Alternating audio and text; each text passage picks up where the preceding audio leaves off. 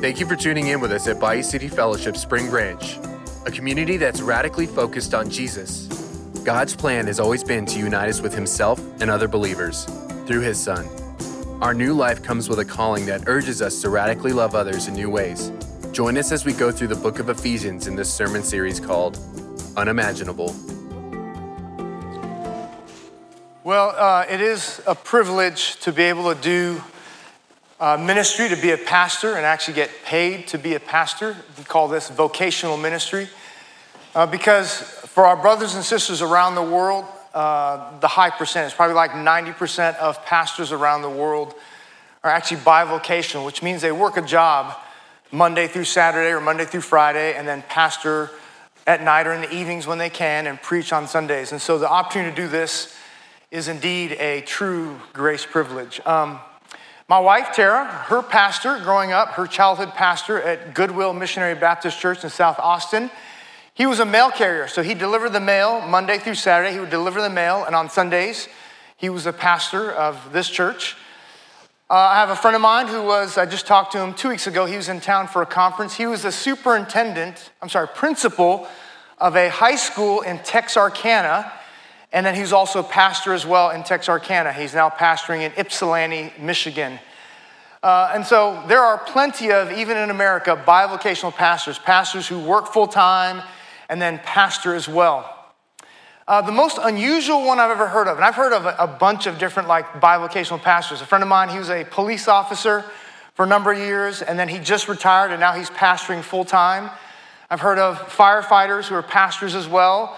And then they put out fires, and they come to church and put out more fires, right? But the most unique one I've ever heard about is this. He was a psychiatrist. He's a medical doctor and a psychiatrist, and he was pastoring a very small church in rural Texas. And I knew his wife.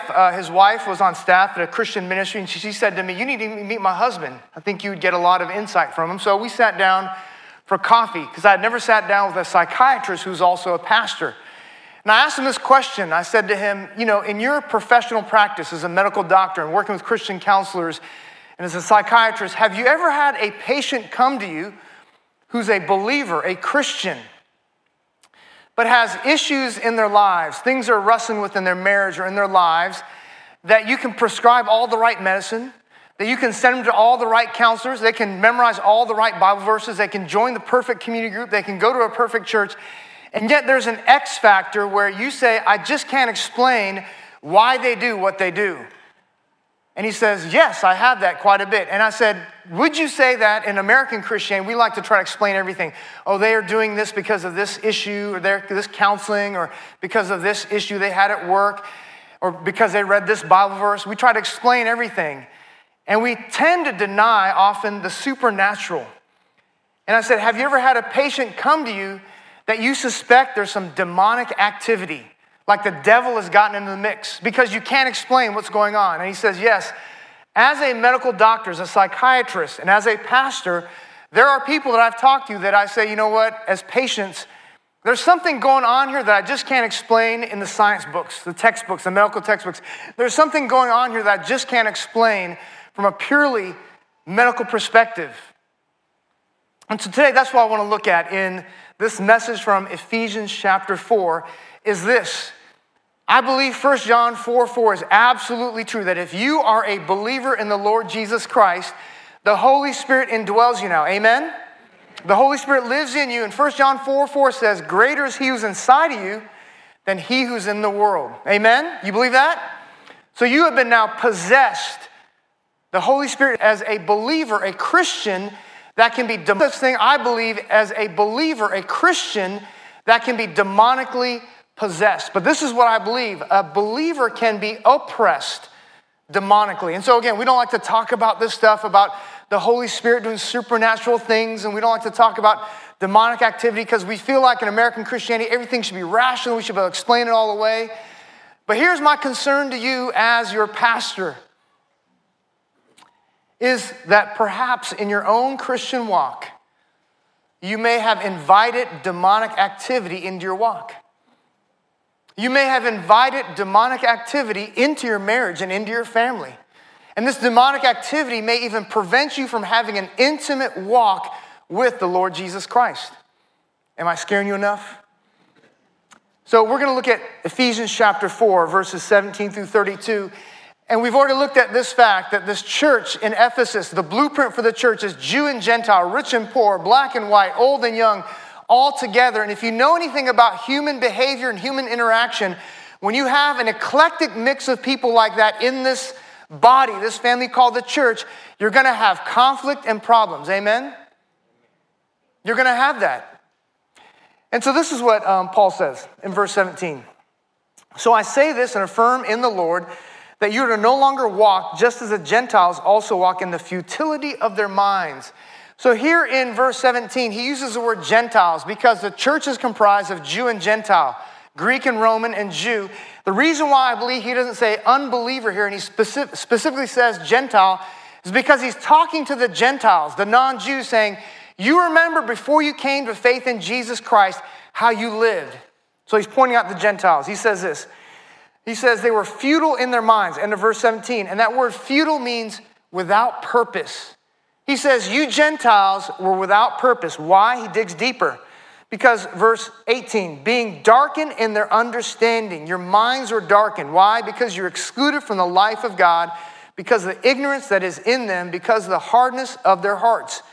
So he gives deeper and deeper layers. He says the reason why the Gentiles did not have purpose, purposeless, was because they were darkened in their minds. They were excluded from the life of the Lord. They were cut off from the Lord. Romans 6:23, that you were dead because of your sin.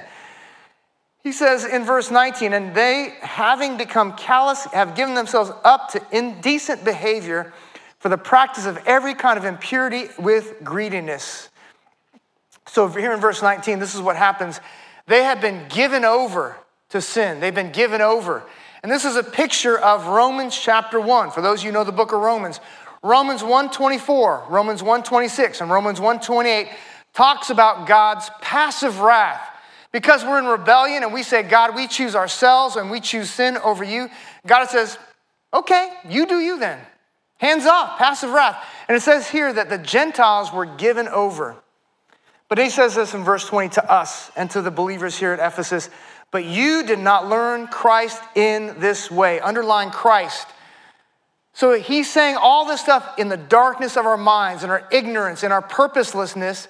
And now he doesn't say this. He doesn't say, now learn this set of rules and teachings.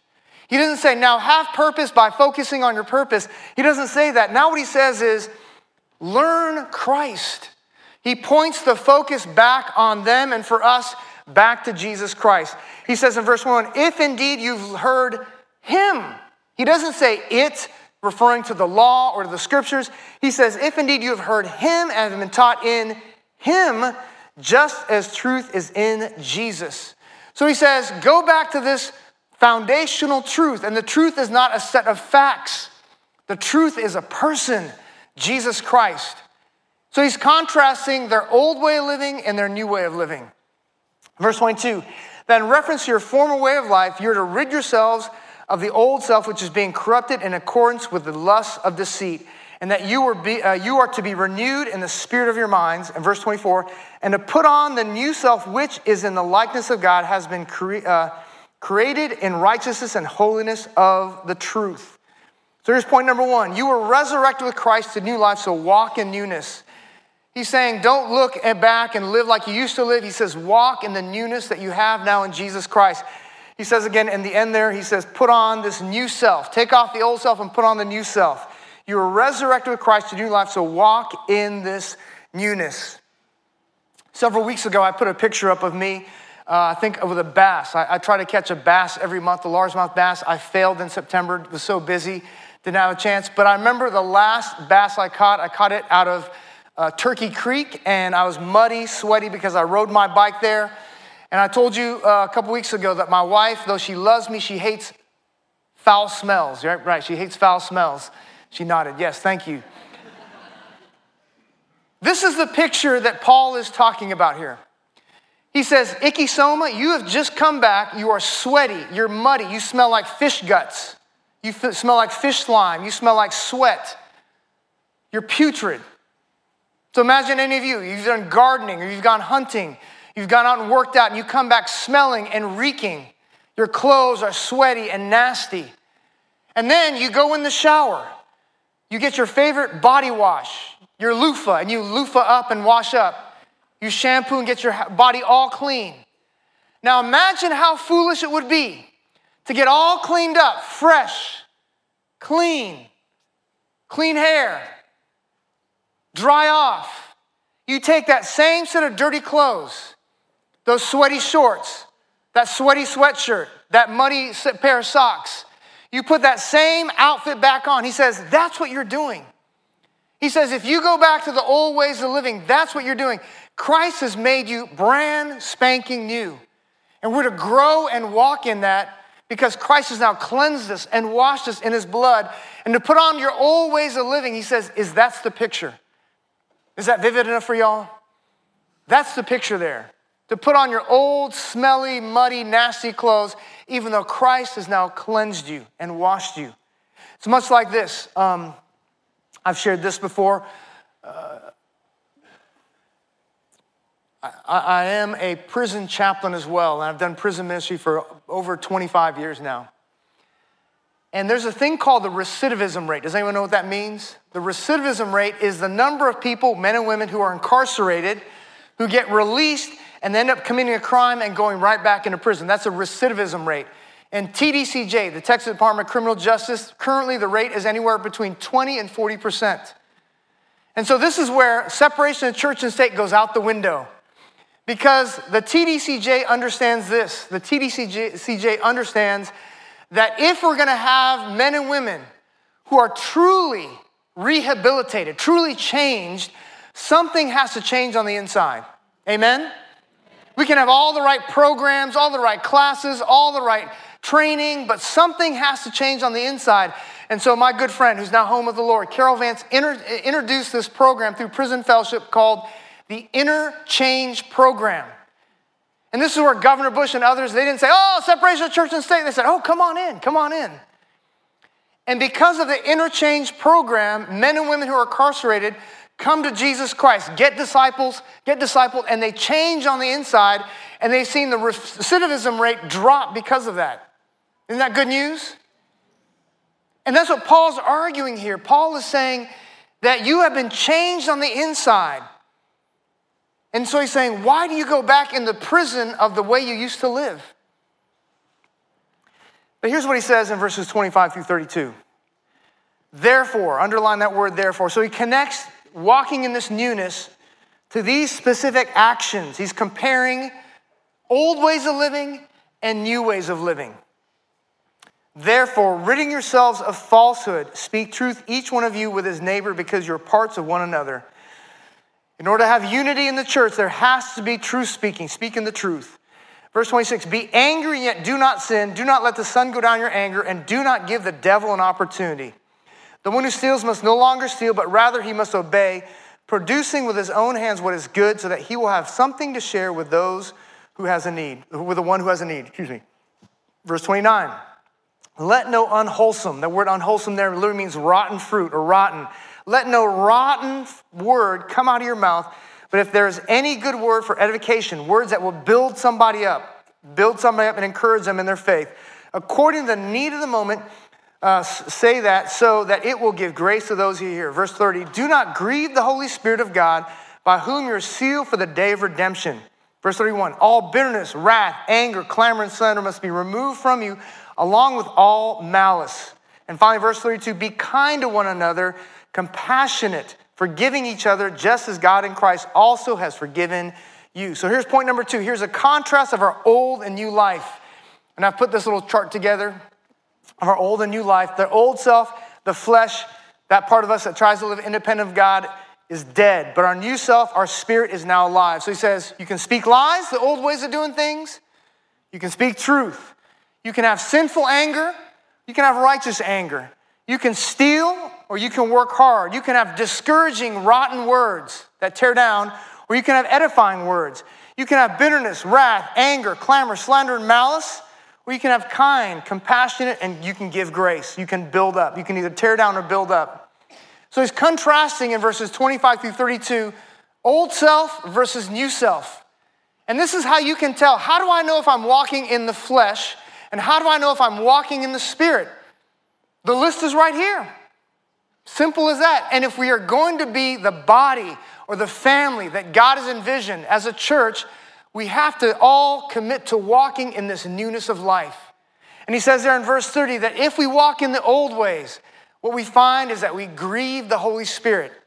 And for those of you who may think the Spirit is like a force, an impersonal force, you cannot grieve an impersonal force. The Holy Spirit is a person. So the Holy Spirit grieves when we walk in our old ways. So the contrast between the old self and the new self. And this is where I just want to land today. Like I mentioned at the top of the sermon, you may be introducing demonic activity into your life, into your marriage, and it may prevent intimacy with God because of this issue in verse 26. 4 commands in 26 and 27. The first command is be angry. Be angry. How many of y'all have a problem obeying that command? Anybody have a problem obeying that command? I don't. I'll just be honest, right? Why do we get angry? Because God is an angry God. We're created in God's image, and the reason why is because God is a just God. Being created in God's image, we have an innate sense of justice. When something wrong happens or something right happens, we have a sense of justice. When we experience wrong, when we see sin, we see brokenness, we innately say, that's wrong, and we get angry. So here, Paul says, when you see brokenness and wrong and injustice, be angry. Be angry. The things that makes God angry, you be angry at. But let me put this caveat in here, because I know for me, this is a point of growth for me. Not for you all because you're so mature, but for me. There are 2 perspectives in life as a believer. And we've just looked at this in Ephesians 1 and Ephesians 2. You can even look at it in Romans 4 and 5. Everything I have, everything I do is because of God's grace. Amen? By God's grace. None of us in here chose where we would be born. Amen? None of us chose how, where, the ethnicity, our background, our education, our gifts. None of us chose that. Amen? Did you choose the gifts that you have and the abilities you have? No. You didn't choose your looks. You didn't choose any of that. It was a gift of grace. Did anybody in this room, according to Ephesians 2 that we looked at 2 or 3 weeks ago, did anybody in here save themselves? Anybody save themselves, get right with God all on your own? Anybody? What does the text say? It's by grace. When you recognize that everything that you have, everything that you are, if you're married today, if you are married today, if you have kids today, whether you have an amazing marriage or a struggling marriage, amazing kids or messed up kids, I don't know. Your kids are struggling. All this is by God's grace. By God's grace. If you think you're married today because you're some charismatic, super amazing person, even that is a gift from God. Amen? That's what Ecclesiastes says. That your family, that your house, that your marriage is a gift from God. It's all by grace. That's one mindset you can have. The other mindset you can have is this. Everything I have, I deserve. I've earned it. I'm entitled to it. It's all mine. I work for this. I have this. My kids are amazing because I'm so amazing. My marriage is amazing because I'm amazing. The church I pastor is amazing because I'm amazing. It's easy to think it's all because of me and I deserve it and I'm the one that worked for it. And this is what happens. When you have that kind of mindset, anytime someone tramples on your little kingdom, you're going to get upset. Amen? Is it just me that feels that way? Anytime someone offends you, says something, whatever, that messes up your little perfect world that you feel like you deserve, that you work for, you got, you're going to get angry. But you know what? Who's almost impossible to make angry? That person who realizes everything I am, everything I have is by God's grace. You trample on that, it's a gift from God. You talk about me, this is a gift from God. Everything I have, BGJ, by God's grace alone. So again, he says the first command, Be angry, be angry. But then here's the second part of the command. Yet do not sin. Yet do not sin. Now, I struggle with that. Anybody else struggle with that? The first part, be angry. Yes, God, yes, I got it. Nailed it. Nailed it. And yet do not sin. Oh, gosh. God, come on now. I deserved it. I earned it. They're trampling on my kingdom. They're talking about me. And yet do not sin. Slow to speak. Slow to anger. Quick to hear. So he says, don't let that anger that you have now turn into, because of your selfishness and brokenness and my kingdom, become sin. Why do I say that? Look at verse 31. Here's a picture of what it looks like. All bitterness, wrath, anger, clamor, and slander must be removed from you, along with all malice. All of those things are things that we do sinfully because we're like, I'm in pain, I'm hurting. And we know that cliche, hurt people, I'm gonna hurt somebody. And we transfer that. So he says, be angry. God, I got no problem with that, yet do not sin. Okay, God, I have an issue with that. All bitterness, wrath, anger, clamor, slander must be removed from you, along with all malice. That word bitterness means deep-seated anger because you've kept a record. You've kept a record of how people have hurt you. He says this, third command, do not let the sun go down on your anger.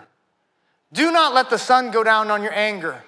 What he means by that is when you get angry, you see something wrong happen in the world, or something is wrong, you are wronged.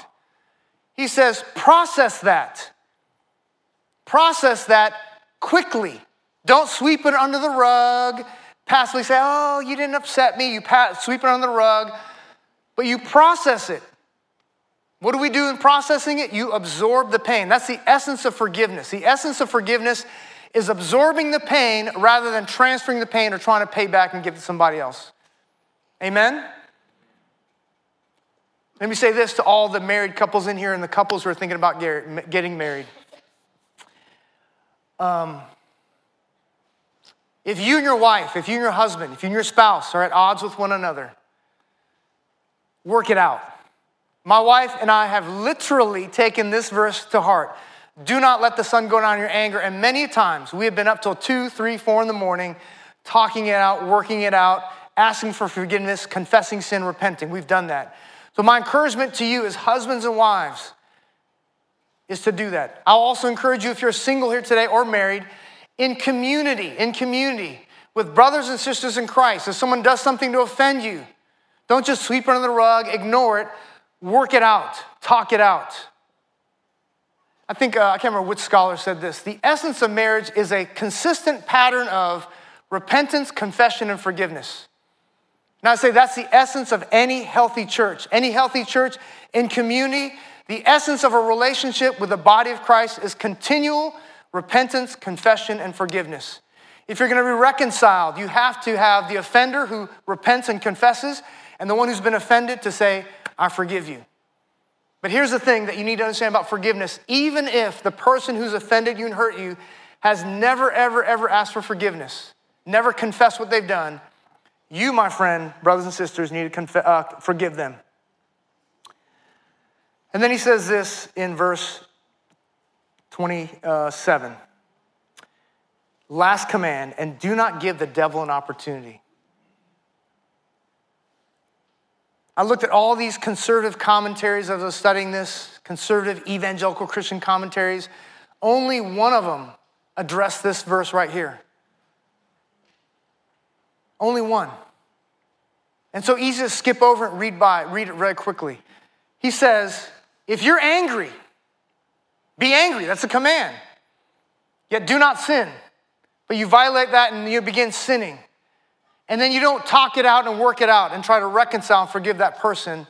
He says, what you've now done, and that word, that opportunity, means this, a place to do work. That's what it means, an opportunity to do work. It'd be like this, if you go to work tomorrow and you find out that your job is giving you an intern, and the intern says, hey, I'm your intern, but I need some space to do some work. And you say, oh, there's a little corner in my office. I'll set up a desk for you, a little computer. You can work in that corner. You have given them space to do work. That's what happens when you let the sun go down on your anger. What you do is you allow demonic activity, not possession, but oppression to enter into your life, into your marriage, into your community group, into your church, into any relationships. And the devil now has a field day. Because the body of Christ is to be united and harmonious, as Ryan talked about last week, to maintain the unity of the Spirit. And it gives the devil great pleasure to see God's people divided. So here's my last point, verse 32. And I'm going to address a few things about forgiveness. Be kind to one another, compassionate, forgiving each other, underline this, just as God in Christ also has forgiven you. What does that phrase, just as, sound familiar to? Anybody, just as?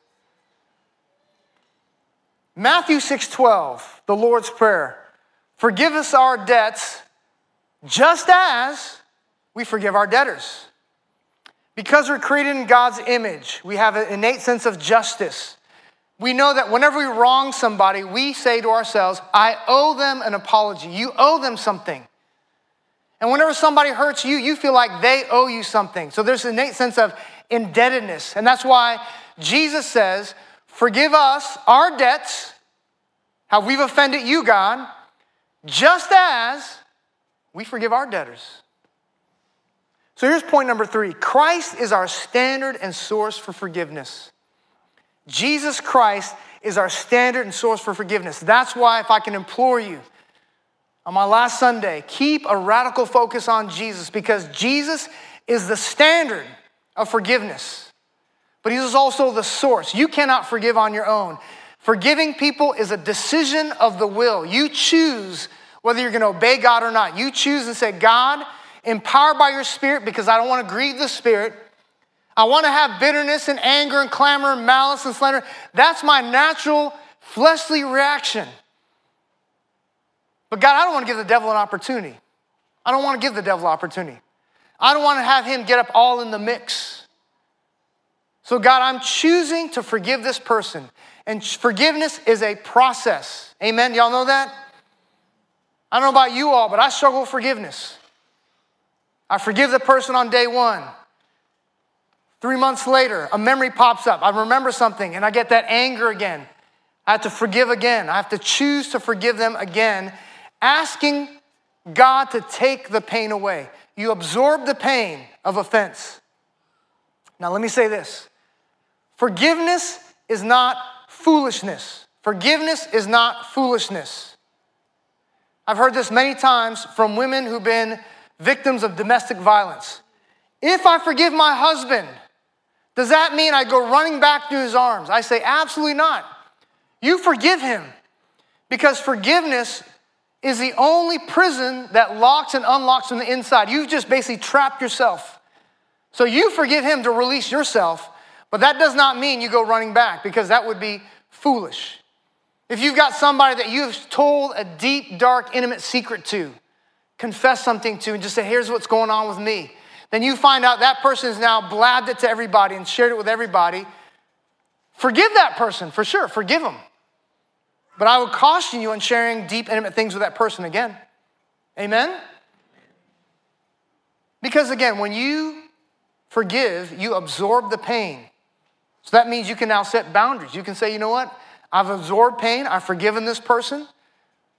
But I'm not a glutton for punishment. I'm like, keep hitting me, keep me, we're not going to do that. That doesn't mean also this. If you have been hurt or offended by somebody, and it's of the criminal element, that doesn't mean just because you forgive them, you don't still press charges or send it to the district attorney or call the police. Amen? Come on, y'all. Amen? You've heard this before. The church I came from, we had a worship leader who was embezzling money, embezzled almost $300,000. As a church, we forgave him.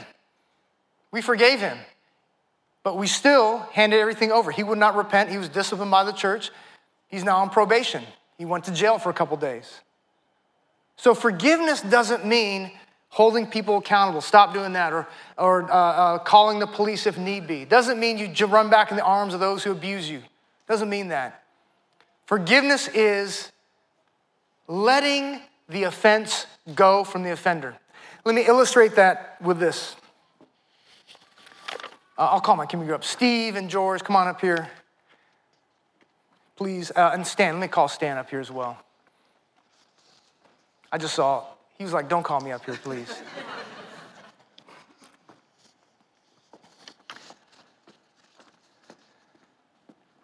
All right. Stand right here, George. You face this way. Stan, you go over here and face this way. Yep, thank you. Steve here is everyone in this worship center today, worship service today. This is you. Steve has been abandoned by George. He was going to go, I don't know, something fishing with them, and he didn't go. So hold this offense against George. Hold it against his back. Steve shared something in confidence with Stan, and Stan broke confidentiality. So hold that against Stan. Hold it against his back. All right? Now, George, pretend like you're eating a bowl of Rice Krispies or something. And Stan, pretend like you're fishing or something, whatever. Good. This is the essence of unforgiveness. Because Steve is so busy trying to control, trying to have his own sense of justice by holding these offenses against these brothers. But you notice, these guys have moved on with their lives. They don't even care. They don't even perhaps even know that they've hurt him. But this is what happens. This is what happens whenever we do this. Because if you look at Matthew 6:12, forgive us our debts as we forgive those who trespass against us or have debt against us. Verse 14 and 15 says this: if you forgive those who offend you, your God in heaven will forgive you as well. But if you do not forgive, then your Father in heaven doesn't forgive you. And then you're like, oh, hold on a second. Doesn't the Bible say the moment we put our faith in Jesus, we're forgiven for all our sins, past, present, and future? Doesn't the Bible say that? Amen? That's what my Bible says. So how does verse 15 of Matthew 6 say the Father doesn't forgive you? It's in a relational sense. So now there's a barrier in your relationship with God the Father and with Jesus Christ. So now here's Steve. Are you getting tired now? I'm getting tired. Right, he's getting tired. Because again, unforgiveness is the only prison that locks and unlocks from the inside. No one keeps you there. You keep yourself there. And so now this is only a $1 bill. Sorry, that's all I had. But imagine this is like $100. And you've been praying for just a need to be met. And I said, I'm Jesus. I know Jesus was not an Asian man. I know that. He's Jewish. Steve, I want to bless you. While still holding on to them, the offenses against them. Here, receive it now, Steve. Receive it. Come on, just take it. No, you got to hold on to both of those still. So not just the material things that we miss out on, but now here's Jesus Christ, and you've been crying out because you're hurting in your pain, and then Jesus says, all right, embrace me. Intimacy with Jesus. Come on, give me a hug. While still holding on that sin offense. Can't do it. You can't let go. So that's what happens when we choose to not forgive and we hold the offense against the offender.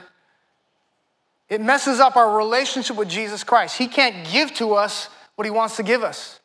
We cannot be intimate with him because he says in 6:14 and 15, if you forgive, I'll forgive you. But if you don't forgive, I won't forgive you. This unforgiveness becomes a block in our intimacy with God. Are y'all with me? So Jesus Christ is both our standard, total forgiveness, but also the source for forgiveness as well. So finally I say, Steve, let's say you let go. And now you can embrace Jesus. All right. Thank you all. Thank you. Man, I want a hug from Jesus. All right.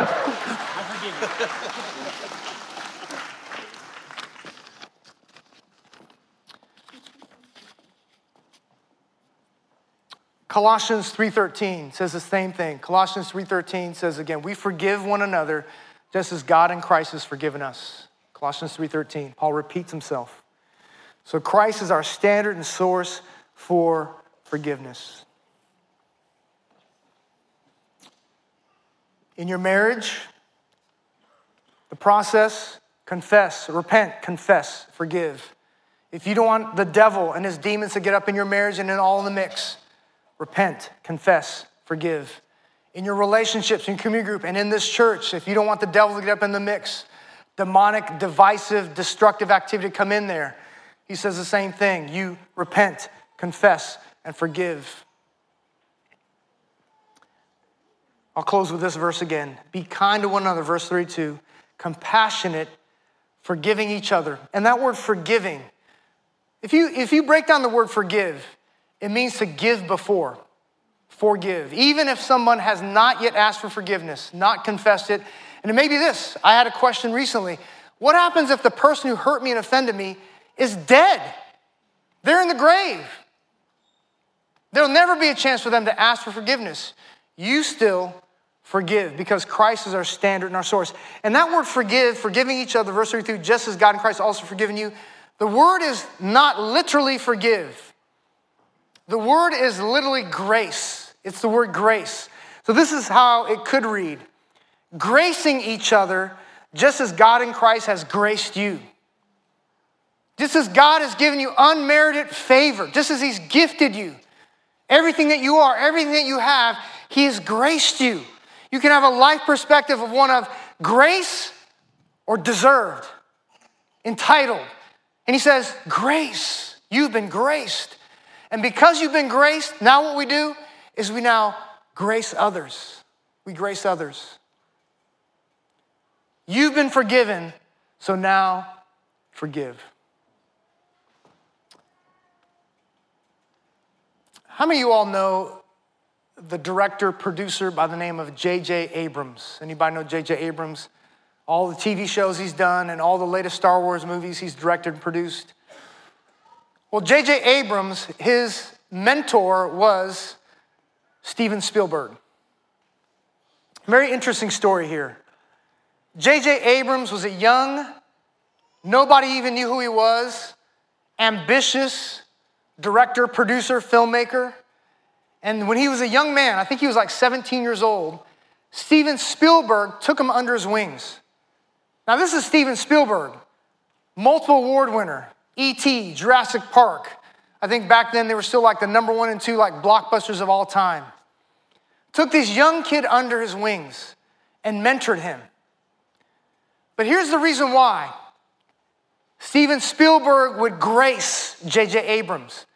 Not many people know this, is because when Steven Spielberg was 20 years old, before Jurassic Park, before Star Trek, before E.T., before any of those things, Sid Sheinberg, who at the time was the bigwig at MCA and Universal Studios, eventually went on to become the CEO of MCA and Universal Studios, found a young 20-year-old Steven Spielberg.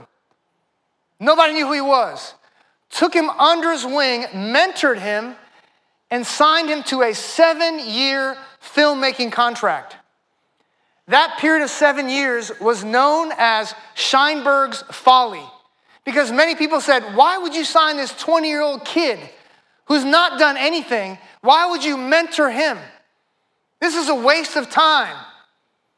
Only to find a number of years later, E.T., box office hit, Jurassic Park, and all these other hits he's had. And so the reason why Steven Spielberg has graced J.J. Abrams is because he was graced by somebody else.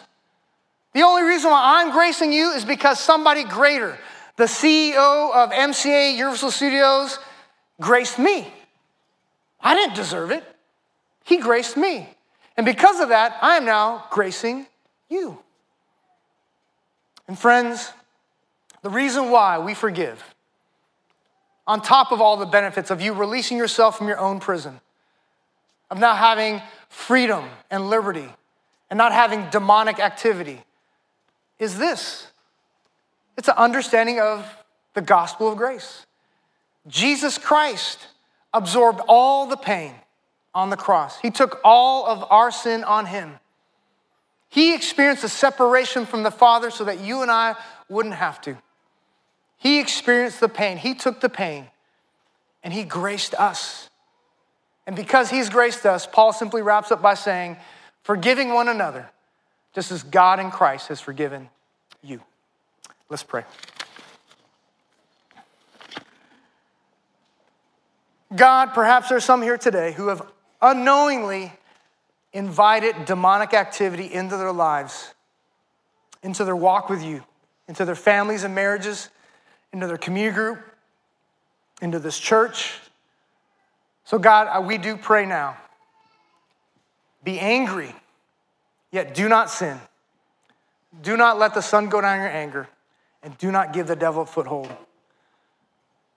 Forgiving one another, just as God in Christ has also forgiven you.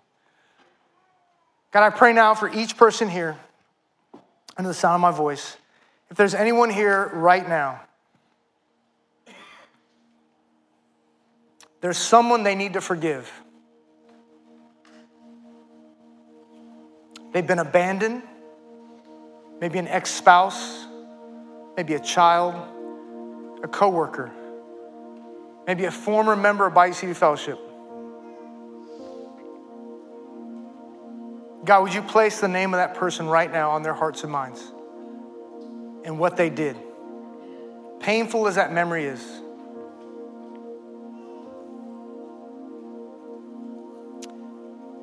And God, it's so easy to remember all the ways that people have hurt us. And God, I think of Matthew 7, the speck in the log. It's easy to see the speck in others' eyes, how people have hurt us and miss the log that's in ours. So God, if we have hurt others, even though we may deny it, justify it, excuse it, God, would you humble us to go to that person, to repent and to confess and ask for forgiveness, God. So God, I pray again for everyone here this morning. Who do we need to forgive? What do we need to forgive them for? What do we need to release to take off them? Empowered by you. Strengthened by you to do that. Today, tomorrow, next week, next month, next year, a decade from now. And God, who do we need to confess an offense to? Is there a brother or sister that we've offended, that we've hurt, that we may need to go to and just simply ask, is there something I've done to offend you? To repent, confess, and ask for forgiveness. God, you're a great reconciling God. You reconciled enemies, sinners, rebels back to you. So God, would you reconcile your people so that you'd be pleased, so that we would experience the unity and the harmony that you have given for the blueprint of your church, not just Bayou City Fellowship, but the church universal, that we would genuinely be brothers and sisters in Christ, one Spirit, one Father, one baptism, because we forgive, repent, and confess. God, if there's anyone here today who's yet to put their faith in Christ, who does not know this forgiveness for all sins past, present, and future, Master, I pray today would be the day they place their faith in Jesus Christ alone for their salvation, to know that they're forgiven, to have a relationship with you, and to now be a part of the family of God, the body of Christ. And we ask this all in his name, and all God's people said. Amen. I'm asking the prayer team, come on my left and right. If you need prayer, the prayer team would love to pray for you. If you are burdened and you sense, there is a person I need to forgive, I need to let it go and release it, but I'm struggling and you need prayer for that. If there is someone that you know that you've offended, that you may say, I need to confess this offense, to set up a time, a meeting with them, and you need prayer, this is your time to receive prayer. Thank you for listening to today's message. We hope that you feel encouraged. To stay up to date with our current sermon series, you can subscribe wherever you listen to podcasts. If you would like to find more ways to get involved with the Bayou City family, visit us online at BayouCityFellowship.com or download the Bayou City Fellowship Spring Branch app to find community in the body of Christ.